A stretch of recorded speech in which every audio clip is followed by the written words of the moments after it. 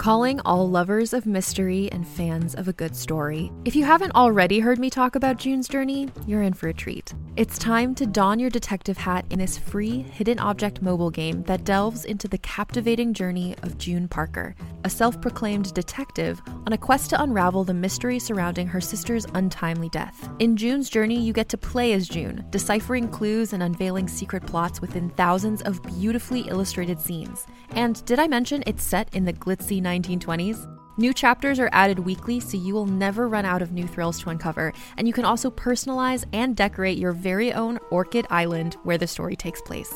How sharp are your detective skills? Find out when you download June's Journey on your Android or iOS device, or play online via Facebook Games. Your detective journey awaits.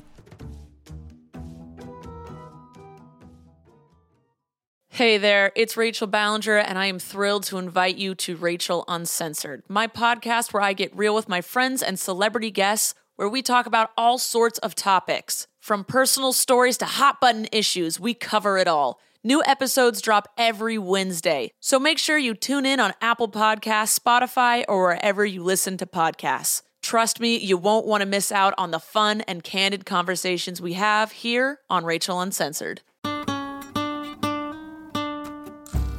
Hey folks, got your weekly Drabblecast relaunch pre-launch episode here for you. What with it being a holiday week here and all in the US, July 4th, I thought we'd celebrate with a compilation of Drabblecast holiday special intros, skits, and music that have been most popular throughout the years.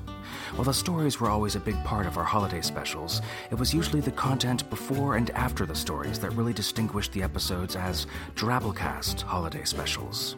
Whether it was the burnt-out, disenchanted musings of our annual Halloween guest host and lovable skinless wraith Crypt Keeper Norm, or a Drabblecast news story on the disturbing and weird ways that other countries, like Iceland, traditionally celebrate the holidays, listeners were always in for something a little different. In this holiday compilation, you'll learn the legend of Phantom Claus. You'll hear from our in-house cryptozoologist Connor Choadsworth during the concluding Yuletime chapter of our fake nature documentary, In Search of the Mongolian Deathworm. You'll hear about how the government saved Christmas and how Lovecraftian horrors from beyond the stars ended the out of it. Hope you enjoy. And don't forget to go to Drabblecast.org if you haven't yet and sign up for our mailing list right there when the page loads. Conveniently, you can also download huge chunks of our episode archives and 25 episode groups. 10 years of strange stories, folks, and good times for free. Get up in there. Lastly, you can also find a link to donate and support the Drabblecast there, if you want to be totally rad and help us get ready for our big official relaunch in September. We greatly appreciate you helping us prepare for the mighty age of Drabblecast to come. Enjoy.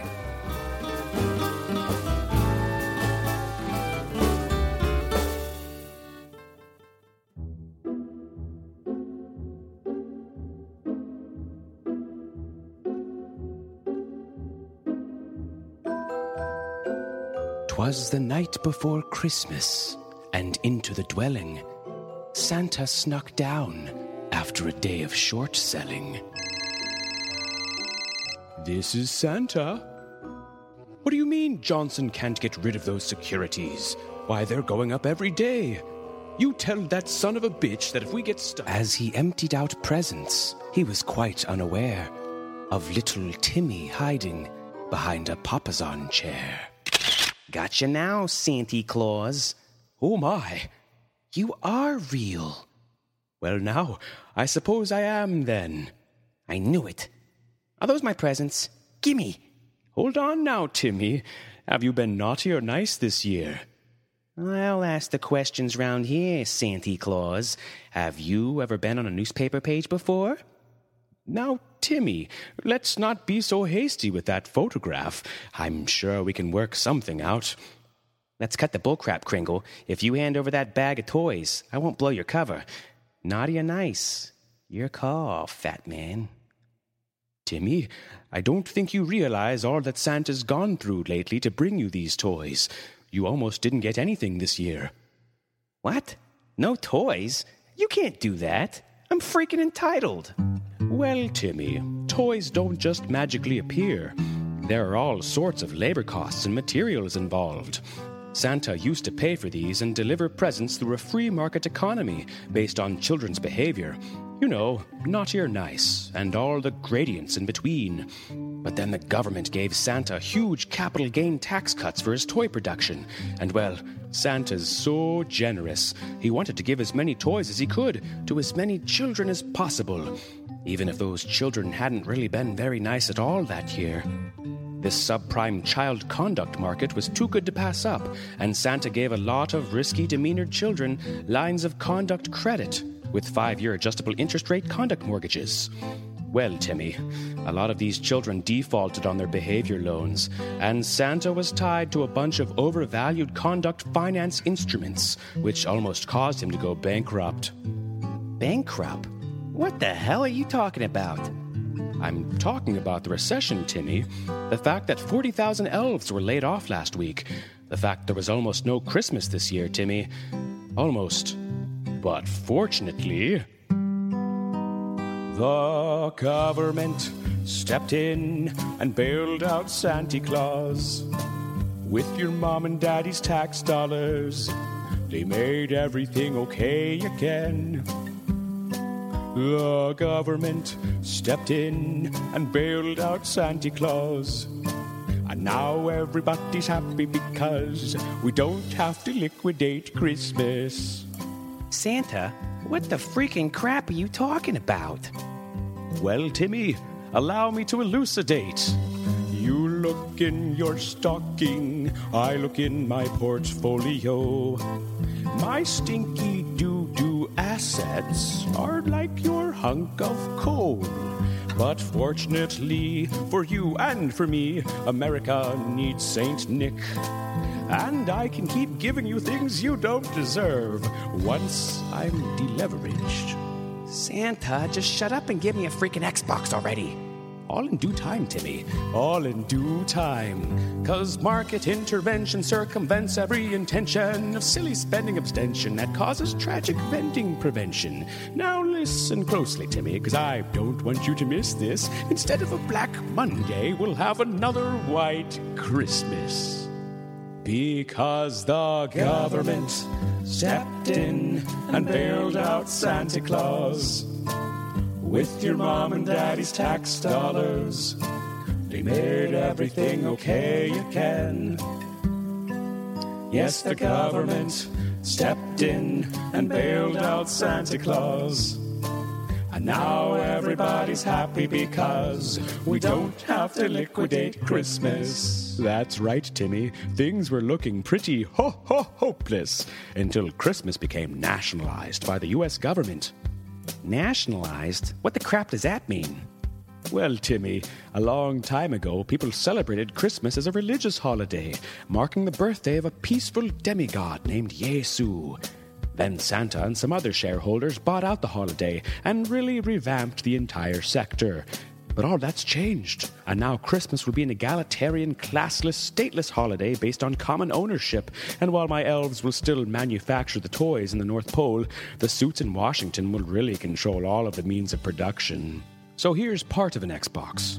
Hanukkah, Kwanzaa, Christmas, Festivus, the season of giving, and economic stimulus packages there underneath your tree are only there because the government bailed out the reindeer industry. So bust out the figgy pudding, down the champagne, and forget about your problems and your 401k, and be thankful that the U.S. Securities and Exchange Commission can't regulate the sacred and most holy of traditions. The government stepped in and bailed out Santa Claus. With your mom and daddy's tax dollars, they made everything okay again. The government stepped in and bailed out Santa Claus. And now everybody's happy because they don't have to liquidate Christmas. And that's the story of how the government saved Christmas. If you like it light with a big taste too, there's only one brew that will do. When you're out of Schlitz, you're out of beer. Real gusto in the great light beer Schlitz. From the makers of Schlitz Malt Liquor, The Drabblecast Theater on the Air. Norm Sherman, producer. Episode 142. Good evening. This is Norman Sherman.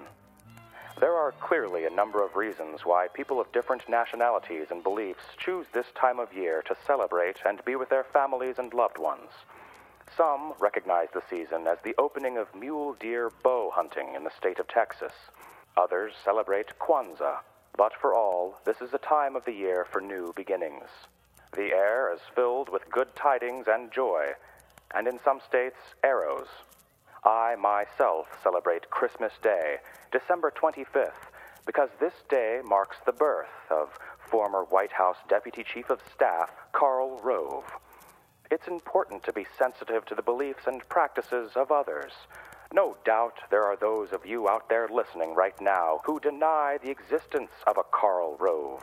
Or there are others of you who simply maintain that knowledge of the existence or non-existence of a Karl Rove is impossible. Therefore, you can neither accept nor deny him as truth. I understand, and I respect your views. And what else? Humphrey Bogart, Jesus Christ, and Jimmy Buffett were all born on Christmas Day as well, ensuring that there's something for each of us to celebrate and be merry about this Christmas season. The Grinch and the Who's, Texans and Jews, Humphrey Bogart and Jesus, here's looking at yous.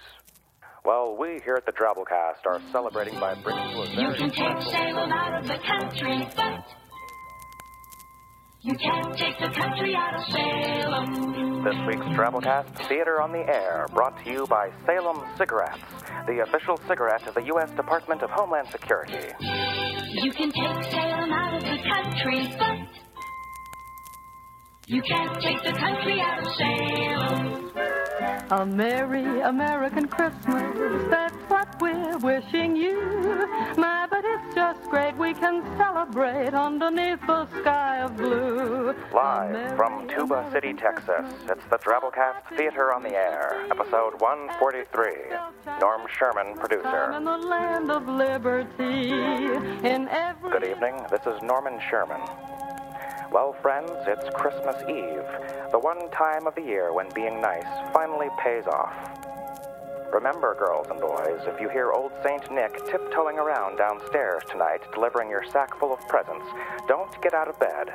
Just sleep tight and wait for morning, with dreams of sugar plums dancing in your head. Because while chances are that it is Santa Claus, there is a small chance that it's a serial rapist. It could always be a serial rapist. Never forget that. Well, I don't mean to bring down the Christmas mood. Why don't you get a warm mug of apple cider and snuggle up in your comfiest pajamas in front of the fire while we check in on Drabblecast cryptozoologist Connor Chodesworth with the concluding chapter to our nature documentary miniseries, In Search of the Mongolian Deathworm. In Search of the Mongolian Deathworm with Connor Chodesworth. We've traversed the hills and stony waste of Mongolia by camel, sailed the furious salty waves of Lake Salsan by schooner, and crossed over the treacherous Altai Mountains into the bleak Kazakhstani plains. We're following an immense, brightly shining star in the western sky, which we believe to be a sign leading us to the legendary Mongolian deathworm. The deathworm, the object of our research, is a giant mythical beast which allegedly leaps from the sand, spits acid, and fires electricity from its ass. We've already burned through this year's government grant money, all $3.8 million of it, and so far, we've been unable to gather any conclusive data on the worm.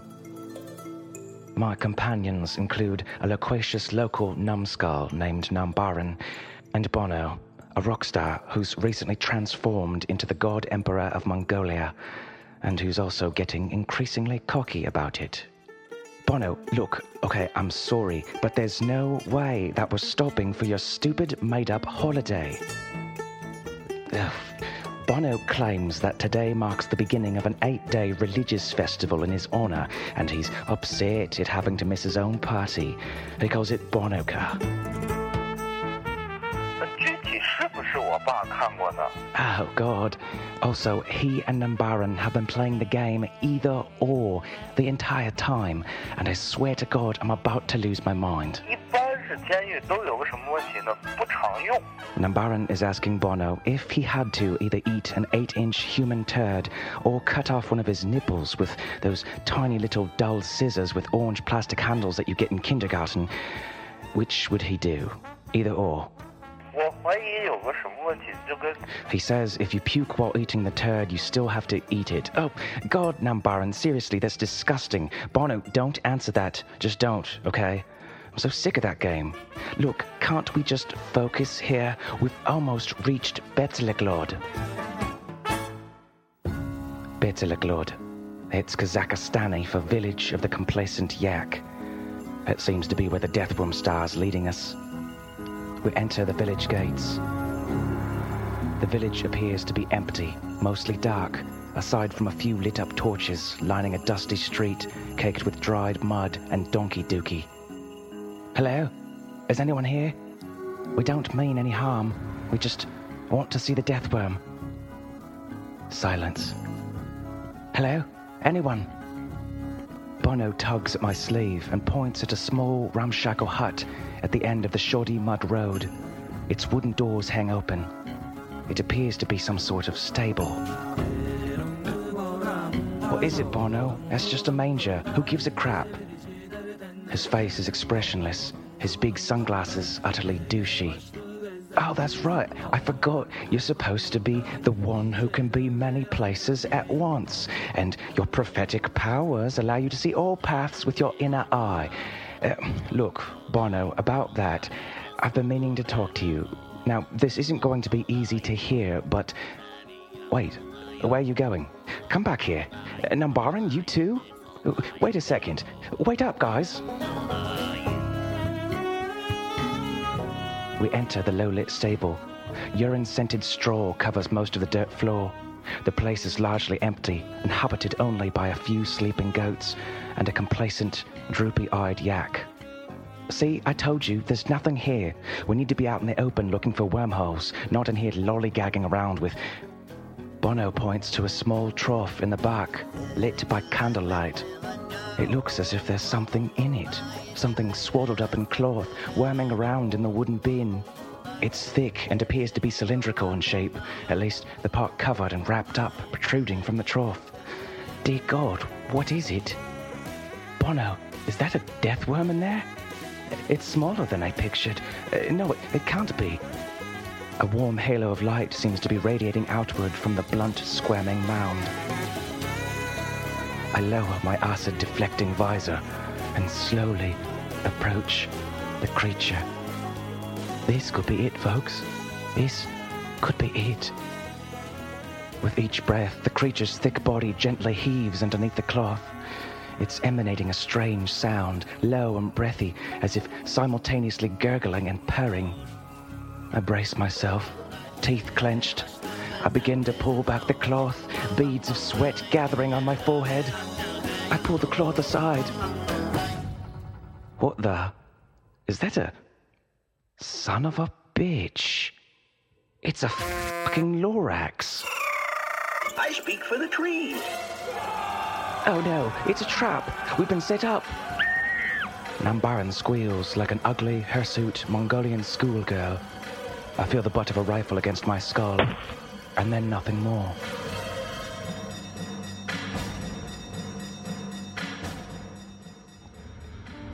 I awake with my face pressed against cold concrete, the dull mechanical sounds of working machinery all around me. The thick scent of smog and hot, dirty oil fill the air. I hear men speaking Kazakhstani. Yes, that wasn't easier than taking candy and taking a baby. Oh, my head is throbbing, like waking up after a wild night of dancing and drinking strawberry peach cosmos. We appear to be in some giant factory with a massive, dirty glass dome above our heads. All around us, dejected, exhausted-looking Lorax slaves toil at grimy machinery, making what looks to be some sort of strange, thready fabric. The men standing around us are dressed in military garb, aside from one, the one that appears to be their leader. He's dressed in a billowing pink sundress. His hairy legs and feet protrude from the bottom. Yea, greetings, good Emperor, and a happy Hanukkah to you. The man says, bowing his head. Oh, please, how did you even know about that? Yes, I see that you are noticing my thneed. It is beautiful, is it not? Bono looks up, evidently quite taken by the sundress. He nods up and down slowly. What is this? Where have you taken us? Quiet, you pallid, odd-accented newsman. This is no concern of yours. This is between me and the God Emperor, the one with the inner eye, the one they call the Kwiatch douchebag. Okay, nobody calls him that. That's what he calls himself. I'm kicked in the stomach by a nearby soldier. Yes, I am the Baron Vladimir von Wansler, CEO of Thneed Corps United. You might have heard of me. I won't talk business with you, God Emperor. As you know, the Thneed is mighty Kazakhstan's chief commercial export, the blood in my kingdom's veins, keeping House Wansler in its seat of power. Wait, I'm sorry. What the hell is a Thneed? A Thneed? Why, my pasty little prisoner, a Thneed's a fine something that all people need. You can use it for carpets, for pillows or sheets, or curtains or covers for bicycle seats. It's shirt, it's sock, it's glove, it's a hat, but it has other uses, yes, far beyond that. Like a pretty rose-colored sundress. Absolutely. Why not the sock? What am I going to do with just one sock? Okay, that's a good point. So why not just a hat then? Silence, infidel. Good Emperor, as I'm sure you are aware, Thneeds are made from felled Truffola trees, and for this reason, Truffola has become most essential and valuable commodity in the entire universe. My machines chug on day and night without stop, making gloppity-glop and sloppity-slop. We've killed the brown barbaloots with smogulous smoke, and our last Truffola tree has withered and choked. And now the nation of Mongolia is only place in universe where Truffola can be found. Without the Truffola, there is no commerce in empire, there is no civilization, and he who controls it controls our destiny. Mr. Baron von Wansler, you are crazy with greed. There is no one on earth who would buy that full Thneed. It's the start of an industry, you poor stupid guy. You telling me what the public will buy? Now, God Emperor Bono, shall we strike a deal? Or must I be made now to murder and steal? Let me harvest your Truffola. What do you say? Simply keep your great legions of holy warriors at bay. He doesn't have holy warriors. You've made a mistake. The worm that he mated was phony, a fake, and we could care less about Truffola trees. Go ahead, chop them down just as fast as you please. I'm sorry, God Emperor, but you give me no choice. I'm sick of your silence and sick of his voice. Guards, the reporter, bring him up front. And a pair of small scissors, orange-handled and blunt. You've got to be kidding me. Roughly, I'm dragged up onto my feet, the scissors unsheathed and installed at my teat. I'll give you two options. You must choose either or. Surely you've played this dumb game before? Either give up your Truffola trees, I contend, or I'll clip off the nip of your imbecile friend. Yeah, now, let's not be hasty. Let's just all settle down. That nipple's no trivial vestigial mound. It maintains my bilateral dyadic symmetry. So for God's sakes, Bono, shut up and listen to me. Bono, I'm sorry, but it's true, I'm afraid.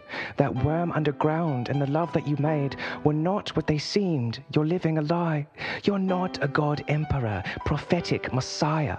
That deathworm was fake, I must sadly insist.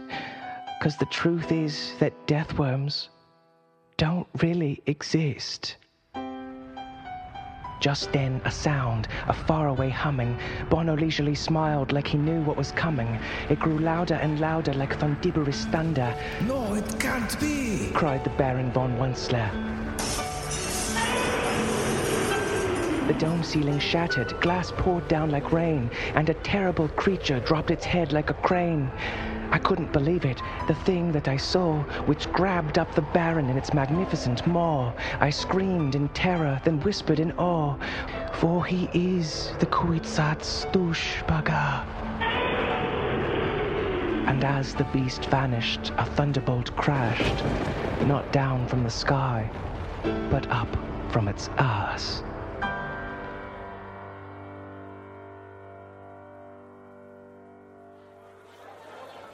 I've been away from civilization so long, I'm having trouble remembering how to tie a tie. Nambaran has to do it for me. It's supposed to be a half Windsor, but it looks more half-assed to me. Okay, whatever, sorry. No, fine, I'll let you do it. We're about to go to our first formal debriefing report with the Research Review Board back home. I'm a little nervous. These sciencey types like to ask a lot of questions. I'm worried they might think I'm silly. We left Mongolia and Kazakhstan in a relatively stable state. Now that the Thneed factory has been torn down, truffle trees have begun to take root, and brown barbaloots dance in their brown barbaloot suits. The swammy swans sing and the humming fish hum, and we've deglumped their ponds and their gills are ungummed. Bono and his elite army of desert holy warriors overthrew Padishah Emperor Shaddam IV, and now control most of Central and East Asia, along with a firm truffler monopoly that positions them for expedient world domination. Mongolian deathworms do exist. I saw one with my own 2 eyes, and so did Nambaran here. Ip, remember what we talked about? Let me do the talking, okay? You're far too prolix and effervescent. They'll never take you seriously. I straighten my Thneed tie and enter the conference room. Good evening, ladies and gentlemen, and happy Bonuka to you all.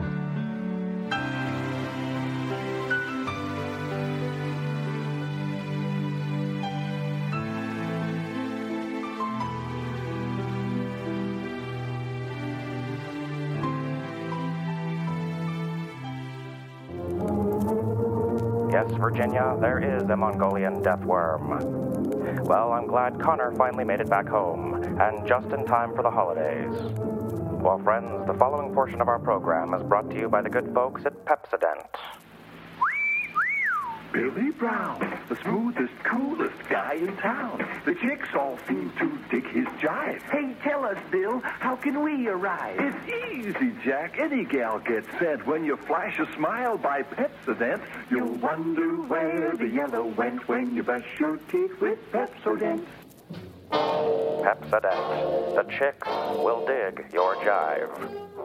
Well, friends, last we heard...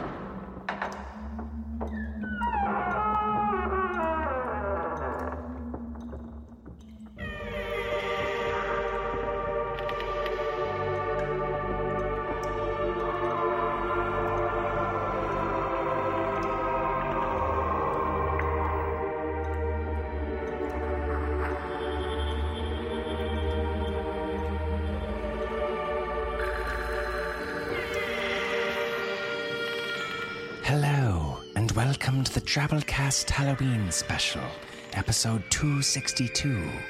The Drabblecast is a weekly audio fiction magazine that brings strange stories by strange authors to strange listeners, such as yourself.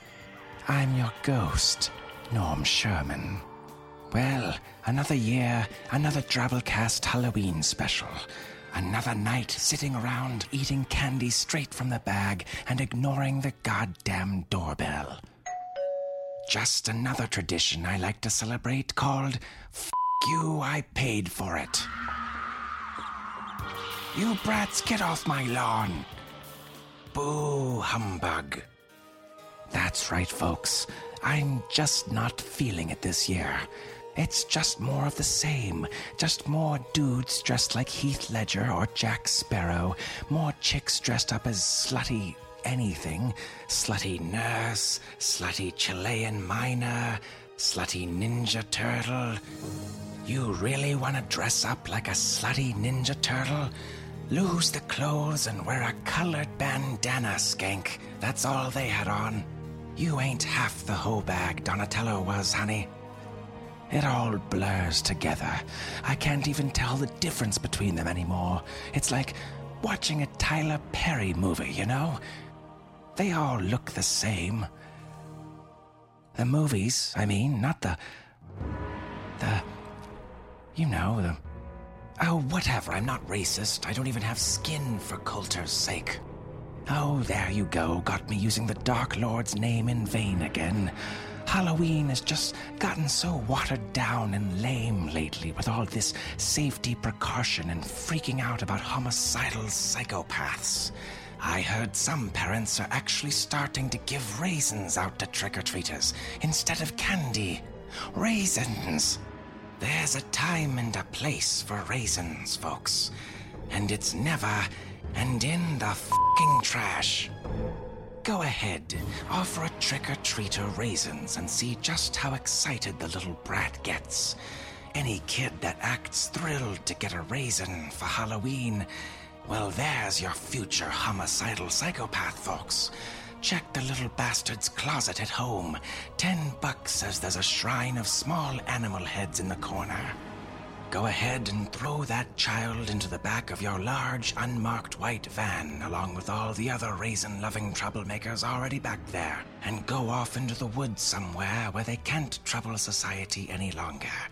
Voila! No more homicidal psychopaths. But yeah, I suppose I'll just phone it in along with everybody else this year. Sorry, folks. Happy Hallow whatever. Here's a story or something. No. What? What was that? No. Oh, cut the crap. You can't scare people who are already dead. You ever tried robbing a Kinko's? It's me, former colleague and Drabblecast co-editor Kindle, appearing before you from beyond the veil. Oh, it's about time. Our slush pile is out of control. You wouldn't believe the enormous pile of just heinously awful genre fiction that I need you to read ASAP. Alas, Norm, I cannot return back to hell until I've spoken these words of warning that I have been sent to deliver. Oh? I, too, was once like you, hating on Halloween and Tyler Perry movies, and being incredibly racist. I'm not racist. You thought Chris Rock and Chris Tucker were the same person until, 2009? Well, that's because they're both named Black. Chris. Yeah. I came to warn you, Norm, not to lose the spirit of Halloween, or you might become like me, forever wandering the earth, a restless phantom of the shadows. Yes, whatever, Kendall. Duly noted. Anything else? Yes. You're giving ghost hand jobs pretty much every day that you don't even know about. I can't even begin to guess how many at this point. Wait a second. What? Well, I want to say it's a lot, but I'm not really sure how much a lot is for someone like you. Wait, ghost hand jobs? What? Don't worry. I shouldn't have even mentioned that. Goodbye, Norm. Wait. Come on.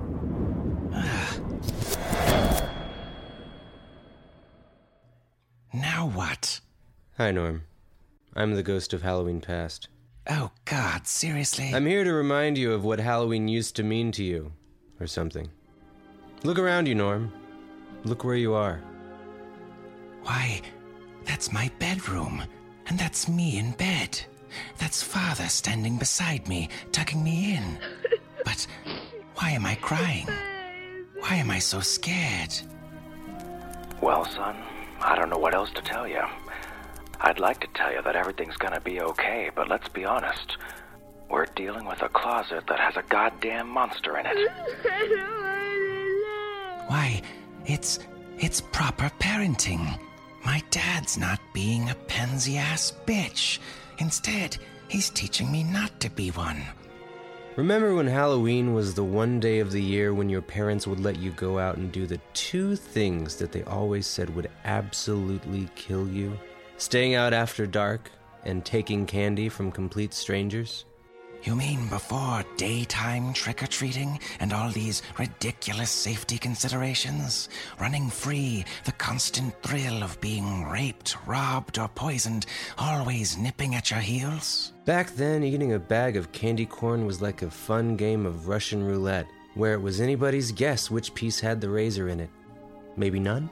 Must be hard fitting a razor blade inside a piece of candy corn. Maybe all? Practice makes perfect. Halloween used to be a time when functional alcoholics and dangerous lunatics from all lurchings of life could come together and scare the shit out of absolutely everyone, no matter what. Why, look out that window just over there. Is that my old next-door neighbor, Old Man Applegate, packing cyanide into fudge? Hey, that's not where cyanide goes. Look over there in his driveway. It's Johnny Darrington, that mean old bully from grade 7. Why is he throwing toilet paper on the lawn and smearing poop on Old Man Applegate's front door? Doesn't seem very resourceful, does it? Maybe he's being ironic. But why? Well, Norm, because the calendar says October 31st. Those two have both been looking forward to this for months. Wait, are you saying Old Man Applegate's going to poison Johnny Darrington's fudge? Whoa, now, let's not go jumping to any he said, she said conclusions about who wants to do what to that little Darrington boy's fudge. But yeah, he's gonna poison the shit out of that kid. And you're just going to sit idly by while some disruptive snot-nosed 7th grader gets poisoned by some crazy old coot? Norm, you ever think about the type of person who would want to put cyanide in fudge? The type of person who'd actually want to make something already bizarrely confusing like candy corn even more puzzling and convoluted by adding razor blades? Who out there could possibly dislike children enough to endure all the hassle and rigmarole of anonymously eliminating them one by one each year with needlessly small half-sized candy bars? With arsenic in them. Parents, Norm. Parents. Have a little empathy. But I don't have any kids. But they seem so lovely. Time to hit the present. Hi, Norm. I'm the ghost of Halloween present. But you look the same as the last ghost. Yeah, I heard you were totally racist. No, I just... They tell me I'm supposed to show you around modern-day Halloween or whatever. Convince you that some things have changed for the better while tactfully neglecting to remind you of the countless aspects that have unfortunately faded into eternal extinction. Ah, f***. No, it's fine. Heath Ledger, slutty turtles, I get it. Do you? Because by the board-stiff way you just said slutty turtles right there, I'm thinking you might not fully appreciate one of the best things about Halloween present. Ninja turtles? Exactly. You see, real turtles don't wear anything, even when it's cold as a motherfucker outside. They're totally naked. That purple bandana Donatello wears on his face, it's basically lingerie. Turtle lingerie. The only thing separating him from all the other naked turtles out there. Well, the bow staff... Halloween uses the same formula as the internet, Norm. You've already seen the people acting like assholes and kids getting access to stuff they shouldn't and otherwise never would have part. Now let's talk about anonymity mixed with sexual depravity. Check, please. Who cares if costumes all look basically the same and are only separated by primary colors these days? It's a holiday, dude. And without those costumes, turtles are just turtles, skanks are just skanks, and they're all just naked. God, I'm awful at this. Shittiest ghost ever, sorry. No, hey, I'm just... God, just... No, it's... Just go on to the future or something. Well, now, come on. Leave me! Hi, Norm. I'm the ghost of Halloween yet to come. And I'm from the future, so you couldn't possibly have ever seen me before. You racist dick. Oh, seriously? Look around you, Norm. This is the future of Halloween if you continue to just phone it in. But why are all those children unconscious and hooked to machines? 'Cause it's the year 2190, Norm, and that's where we hook children now. You see, in the year 2013, people decided to just start mailing each other candy on Halloween. It was safer than trick-or-treating. You didn't have to waste money on stupid costumes, and fat kids no longer had to face the threat of hills or inclines while foraging for sugar in the wild. But then, in 2015, when email finally killed the United States Post Office, parents decided to just dim the lights, put on Michael Jackson's Thriller, and hook their children into sucrose IVs for the night. As time went on, intravenous sugar infusion technology got more and more advanced, and before you knew it, machines had become sentient and revolted, harvesting all that sugar-induced child hyperactivity as energy to fuel their massive deadly weapons of war against all mankind. Kinda sucks. Okay, I've seen enough. You can take me back.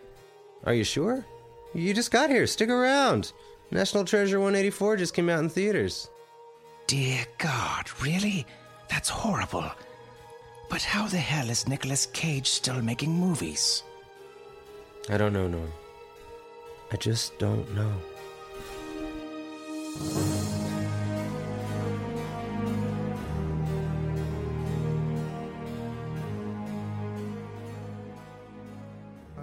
Click, click, down through the chimney, good Saint Nick. Hello and welcome to the Drabblecast, episode 228. The Drabblecast is a weekly audio fiction magazine that brings strange stories by strange authors to strange listeners, such as yourself. I'm your host, Norm Sherman. Happy whatever holiday you're weirdly touchy about, everyone. That's the spirit of whatever. A lot of people get really excited about this time of the year. Others get depressed and want to kill themselves. It's like watching Glee with more elves. More and more these days, we just call this time of the year the holidays, regardless of what we personally celebrate or believe. That way, people that celebrate Christmas won't feel bad for commemorating the Christ child's miraculous birth with miraculous Apple products, and people that celebrate Kwanzaa won't feel bad for always spelling Kwanzaa wrong. We just kind of blend it all together in a big confusing blur, call it meatloaf, and before anyone asks the kind of meat or why we would loaf it, what, can anyone just loaf whatever they want these days? How does the bread sector feel about this? It's suddenly New Year's. A number changed on our calendars, and we have to go buy a brand new one with cuter cats. Daddy, why does Santa deliver presents on Jesus' birthday? Ooh, things about to get convoluted up in here. Well, Timmy, how do I say this? What the Black-Eyed Peas are to music, or just regular Black-Eyed Peas are to music for that matter, that's what Christmas time is to Jesus. It's a holiday invented by the eggnog industry, just like Valentine's was invented by the antidepressant pharmaceutical industry, and Shark Week was invented by the underwater camera industry. Now, hang these strange things up on that tree that we just pulled in our living room. Why didn't we just get one of the trees that has stuff growing and hanging from it already? Because those are just pine cones, Timmy, and these are tiny anthropomorphic snowmen. Now chop chop. You know, it's a good thing kids are weird and gullible already. Here, spin this piece of wood. It's a game. It's fun. Hey, go sit in that guy in the mall's lap, that total stranger. I'll take a picture. It's fun. And don't forget to leave out some cookies for the man sneaking into our house tonight via the chimney. It's okay. You sat in his lap once in the mall, remember? It's fine. Kids just swallow whatever weird holiday bullshit we throw at them. Honestly, why would we ever have to worry that our kids might not believe in Santa? I mean, why are we so concerned about that? Are they not already blindly accepting, without calling into question, the existence of flying reindeer? That there is, in fact, a team of them, specifically assembled to cooperate and pull a majestic sky carriage? You're not at all worried about them doubting the possibility of venison used as aerial transit? Yeah, trust me, I don't think some fat old white guy's gonna be a problem. I think you're safe. I don't doubt that Santa's reindeer can fly, but I do feel that those can't possibly be their real names. No wonder Rudolph felt singled out. He's the only one that doesn't sound like a chunky meth-addled stripper. Cupid, Comet, Blitzen. Yeah, those sound like reindeer that think they can fly. Dasher, Dancer, and Prancer get drunk and shop at Walmart. Donder, I don't even know her. I wouldn't dond that with a 10-foot candy cane. Donder. When Donder's not pulling Santa in a big red sleigh, she's pulling some frumpy middle-aged Latino guy in a Toyota Acura behind Kmart. Where exactly did Santa find all these reindeer? I mean, which grimy Denny's bathroom wall specifically? Pulling names and phone numbers off the inside of some dingy metal stall while his fuzzy white ass pulls hepatitis off the toilet seat. Anyways, the truth is, Timmy doesn't care that Santa's a guy that works in the mall or that his reindeer are floozies with trucker herpes. Timmy knows that Christmas is a time when kids that are good get presents. And the other kind, the kids that are rich, get better presents. Oh, and bad kids get coal, allegedly. Like you really want to piss off a bad kid and then give him some coal. Terrible idea. Well, this week on the Drabblecast, Christmas Justice finally gets revamped. You'll see. But first, a Drabble. In addition to boobs, we here at the Drabblecast love us some Halloween. It's like Christmas time, but without any of that good cheer and figgy pudding bullshit. Oh yes, it's much different. You see, boys and girls, when Santa Claus died almost 50 years ago, brutally gang-raped and murdered by a Mexican drug cartel, he returned as a... what's that? You didn't know that Santa Claus was dead? Oh, well, I'm surprised your parents never told you that. I could see them leaving out the gang rape part, maybe, but still. Anyways, you must be very good children, or you would have found out yourselves in a most unfortunate manner. You see, every Halloween Eve, the tattered, vengeful ghost, Phantom Claus, and his 8 bloodthirsty paindeer fly to the homes of naughty children around the world, where he awkwardly limps across their rooftops, slides down their chimneys, and delivers the severed, bloody head of an anonymous Mexican gangbanger at the foot of their beds. That's never happened to you? Huh. Could just be a paperwork thing, I guess. No, I'm sure you have nothing to be scared of. Boo! Damn it. Anyways, we have quite the special treat for all you minions out there. For this year's Halloween special, we bring you an epic, big Hollywood, full-cast, 2-part production of a story by Dick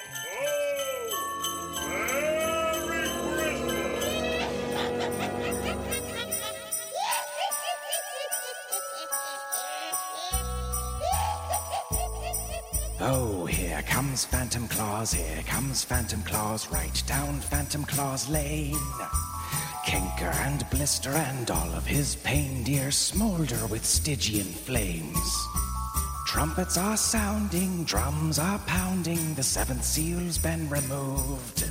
So hang your little heads and say your little prayers, 'cause Phantom Claus is coming for you. Oh, Phantom Claus is coming for you. Here comes Phantom Claus, right down Phantom Claus Lane. He's got a bloody sack filled with heads that he's hacked off. I think I heard him call your name. Oh, hear that cackle, smell that sulfur, scream till your nipples turn blue.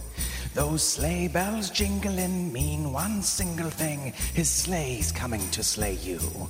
His sleigh is coming to slay you. Oh, here comes Phantom Claus, you don't stand much of a chance. He's got a big list with a whole bunch of names, and he's given it a cursory glance. Oh, watch him waddle in the moonlight, see his eyes glow red. He's coming for you and all the cholos in your crew to collect your filthy pandiero heads. Here comes Phantom Claus, scream and plead all you like. He doesn't understand you, Santa speaks Hebrew, and he's on a tight schedule tonight. Oh, your name's on his list, at least he's pretty sure it is, although his penmanship's admittedly poor. All these names look the same, so it's kinda hard to tell, and it's also hard to spell as you rocket up from hell. But he's sure you run a Tijuana Mexican drug cartel, even though you're half Canadian and even though you're 12. So Phantom Claus is coming tonight.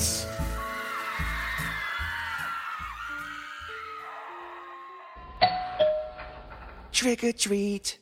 It's October 29th. I'm a time traveler. Oh yeah? So am I.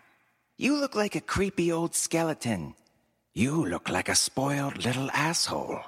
Do you have any candy, mister? You seriously don't give a shit that I just told you I'm a time-traveling skeleton. That's impossible. Is it, Billy? Is it? You of all people should know that a time traveler doesn't really need to be alive in order to travel through time.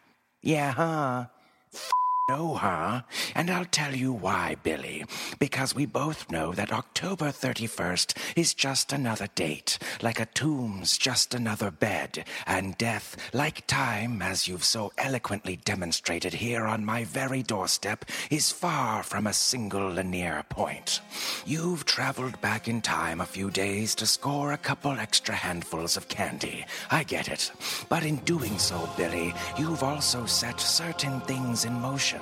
Prevented a tragic and regrettable car crash that would have unfortunately but inevitably wound up taking both your parents' lives, while, against all odds, somehow sparing your own.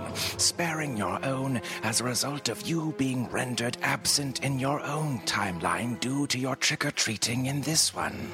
Don't you see, Billy? Your parents would have inexorably picked you up later that night from your friend Tommy's house, after which your station wagon would have immediately been blindsided by a speeding tractor-trailer. Your mother's torso would have been found later, literally grafted onto one of those big McDonald's letterboards, right between blocks of text spelling out McFlurry and dollar menu, which you fortunately would have been spared from seeing because your own head, having been completely removed from your body at this point, would have been mostly traveling the opposite direction in traffic, tangled up in the front grille of an unsuspecting Honda Acura.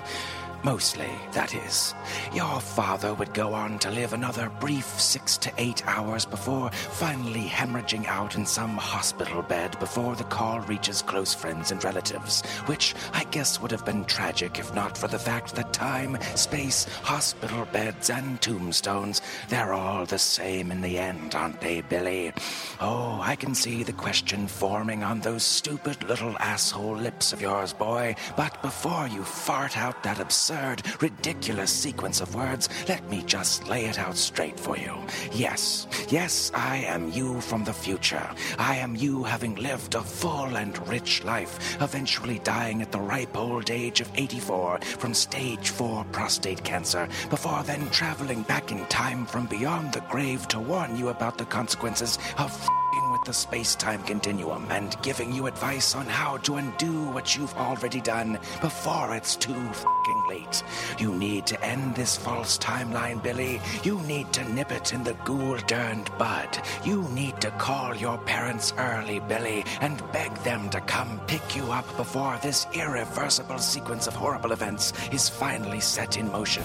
And then you need to throw yourself in front of their moving car from the dark cover by the side of the road, as hard as it may be, Billy. You need to do this to guarantee that the original Billy, the October 31st Billy, the real Billy, who just wanted to have a little fun tinkering with space-time in order to score a few half-sized candy bars, but now totally f***ing knows better, that he survives into adulthood just like I did, that he graduates from UCLA with a degree in civil engineering, and that he goes on to marry a beautiful woman and professor of law named Sandy Richardson, so that he has 2 little boys of his own one day, Billy. You always wanted a baby brother, didn't you? A little kid brother to horse around with? Do it for Samuel, Billy, your firstborn son, your beautiful little baby boy. He'll want the same thing too one day. They'll never find the majority of your head, Billy. That Acura belongs to a woman traveling all the way to Portland, Maine for a conference on achieving corporate synergy. Don't make the same mistake I didn't. Here's my cell phone, Billy. Stop crying like a little bitch. Time travelers don't cry. They look to the future or the past. It's all the same goddamn thing. Call your parents, Billy. It's too late for them now, but not too late for you. Not too late for Samuel. Don't throw your life away, Billy. Throw it in front of an oncoming car. I'm sorry, Billy, but I have to go. Pawn Stars is about to come on, but I know you'll do the right thing. Because I'm here, aren't I, boy? I'm here. And I'm a f***ing time-traveling skeleton. Happy Halloween, my boy. Happy Halloween.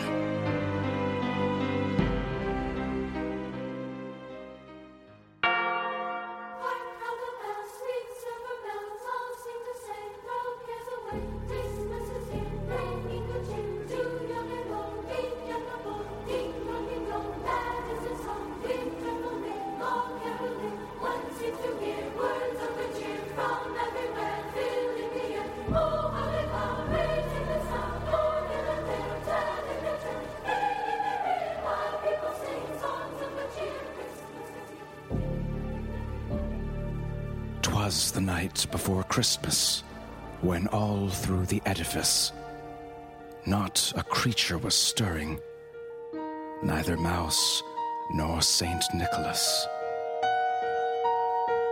The stockings were hung by an aperture gaping, where smoke in its wisdom had ere been escaping. Downstairs my uncle was strapped down in bed, while visions of ichor danced round in his head.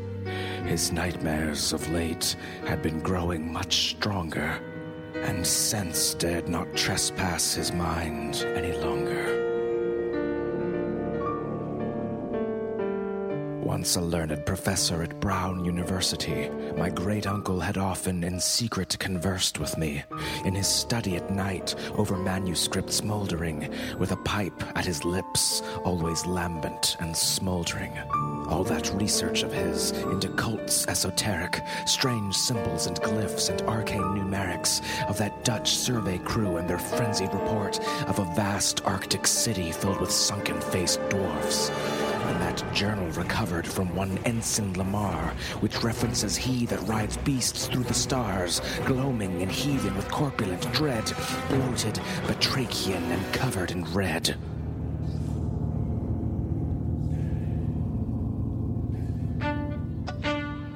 And then there's the relic in my uncle's display, a four-sided top carved of wood or some clay, with symbols engraved into each of its sides that surely must tell of coming end times.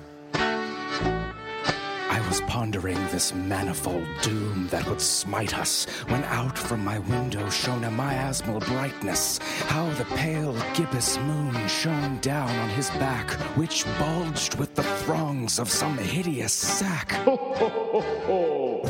With some alien ululations in a primordial tongue, he froze me in place, and unable to run, I was forced to bear witness to things vile and foul, so unspeakably horrid, I can scarce speak them now. He summoned his steeds by their blasphemous names. With his gangrenous grasp, he pulled down on their reins. Then suddenly, upwards that noxious horde flew, that red-bellied nightmare rising up from my view.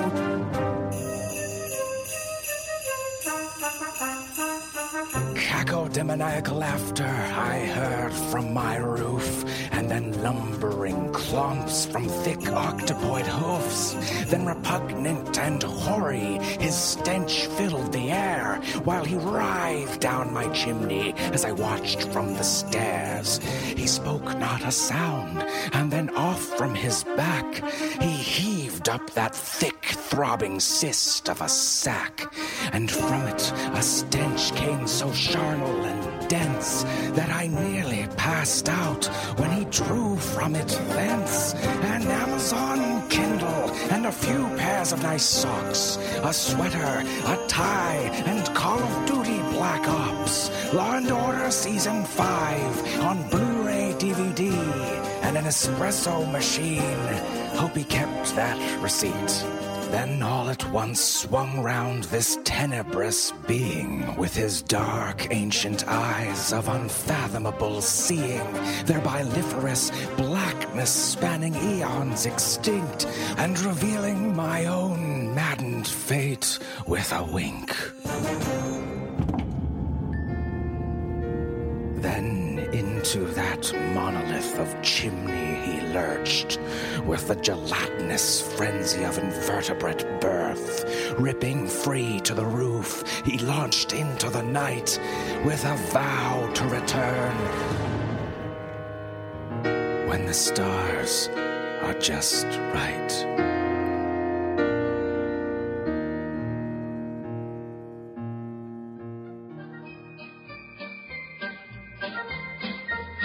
Hello and welcome to the Drabblecast Christmas Special, episode 307. The Drabblecast is a weekly audio fiction magazine that brings strange stories by strange authors to strange listeners, such as yourself. I'm your host, Norm Sherman. Well, it's Christmas time, and here at the Drabblecast we celebrate Christmas, not because we're aligned with any particular race, religion, or reindeer, but because we're all about the strangeness here, and Krampus knows it doesn't get much stranger than all the things that make up Christmas. Flying deer that pull a sleigh through the sky, holding a fat old white guy who, when not wearing his big red hat as the moral arbiter of all good and evil in the world, finds himself breaking and entering into people's homes to eat their snacks and fill one of their socks with candy or unrefined fossil fuel. At the same time, we celebrate the birth of Jesus, the most important half-man, half-god since Kevin Sorbo, who's remembered for his teachings of peace and love, when clearly he could have been harnessing his god powers to shoot fireballs from his hands. In America, we have Frosty, Rudolph, Santa, and yeah, that's all weird for sure, but the strangeness buck doesn't stop there, my friends. We bring you Drabble News. Check this. The country of Iceland is just as bizarre as you'd expect a place that cranks out a Bjork to be. And during Christmas, this little island nation really steps up the weirdness. They don't have just one Santa, they have 13, and they're actually far more like weird aborted attempts at cloning Santa found sickly and twitching in the sterile basement of some insidious, dimly lit top-secret research facility. Having originally descended from trolls in Icelandic folklore, the 13 have been spliced with Santa DNA by what I can only imagine must be the same evil scientist that created Bjork with the unholy merging of Gelfling and Bass. They're called the Yule Lads, and when they're not chained in the basement on a dirty mattress groaning for death like the horrible scientific abominations that they are, they're putting rewards or punishments into shoes placed by children on windowsills during the last 13 nights before Christmas Eve.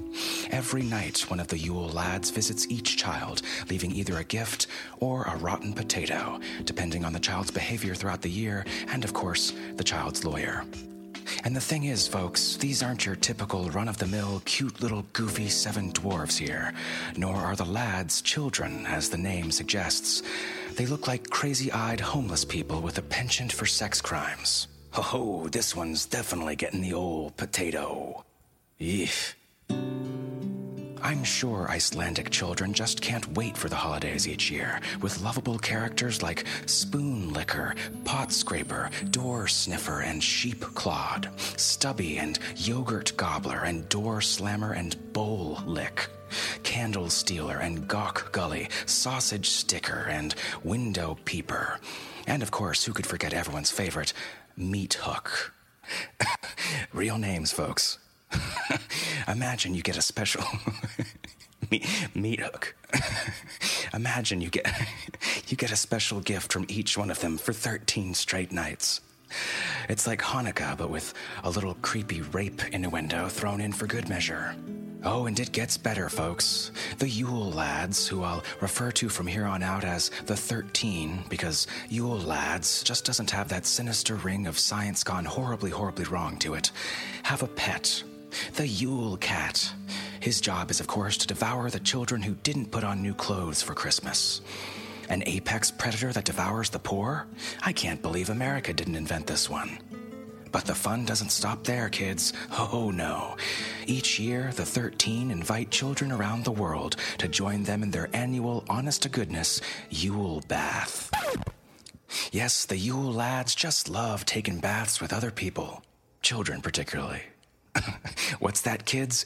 You don't want to get in the bathtub with Spoon Licker? Gee, I hope that Yule Cat doesn't find out. That would make Yule Cat very upset. And when Yule Cat gets upset, Yule Cat finds solace in food. It's called stress eating, Timmy. Now why don't you get in here and let me soap up your back? God, I don't know what's with me today.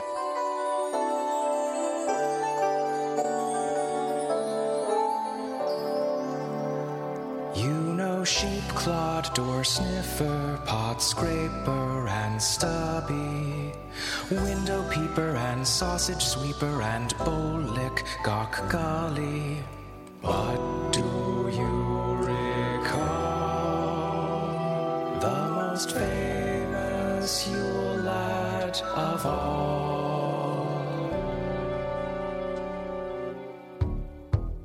Meat Hook, the hunchback Yule lad, had a very lurching gait, and if you ever saw it, chances are it'd be too late.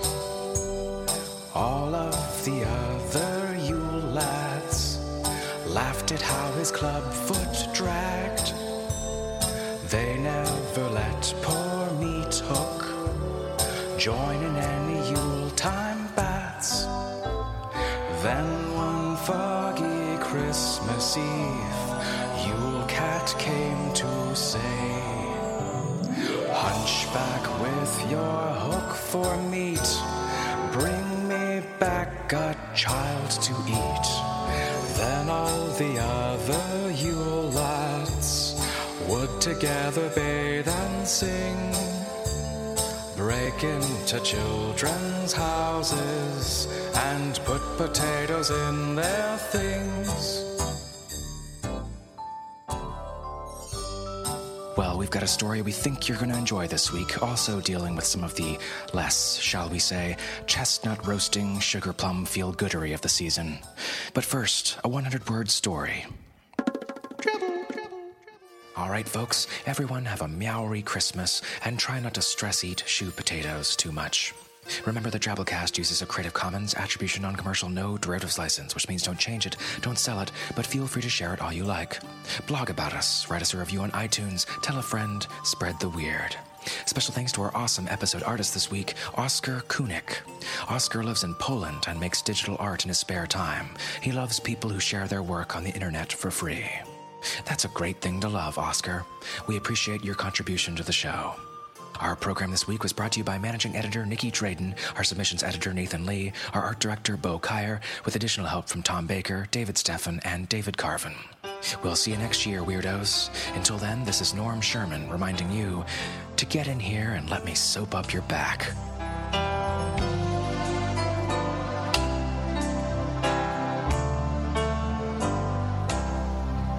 Away in a basement, locked deep in the earth, the 13 in darkness lay shackled since birth. A birth quite unnatural, if birth it be called, in tanks from the ceiling and tubes from the walls.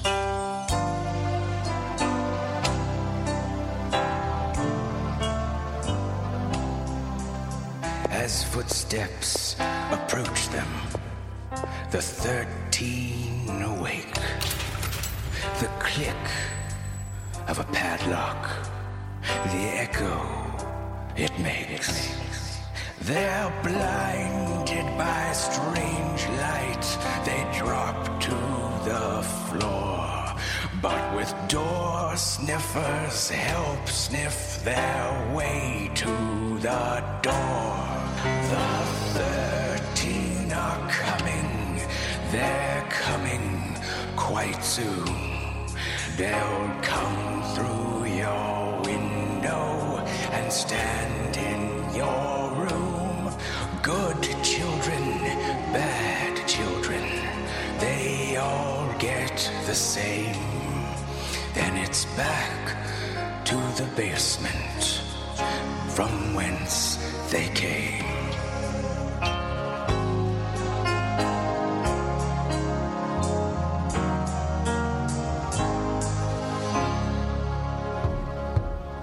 Meat Hook, the hunchback Yule lad, had a very lurching gait, like a pedophile. And if you ever saw it, chances are it'd be too late, like Katrina relief. All of the other Yule lads laughed at how his club foot dragged, like some assholes. They never let poor Meat Hook join in any Yuletime bath monopoly.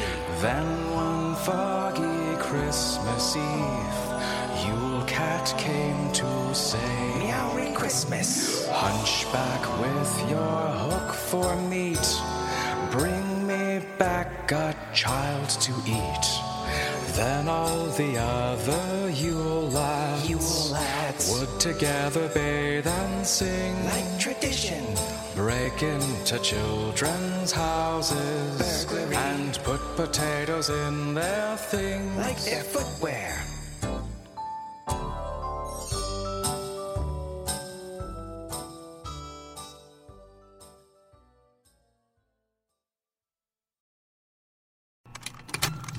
Contained herein are the heresies of Radolf Burntwine, erstwhile monk turned traveling medical investigator. Join me as I uncover the blasphemous truth of a plague-ridden world, that ours is not a loving God, and we are not its favored children. The heresies of Radolf Burntwine, coming January 2nd, wherever podcasts are available.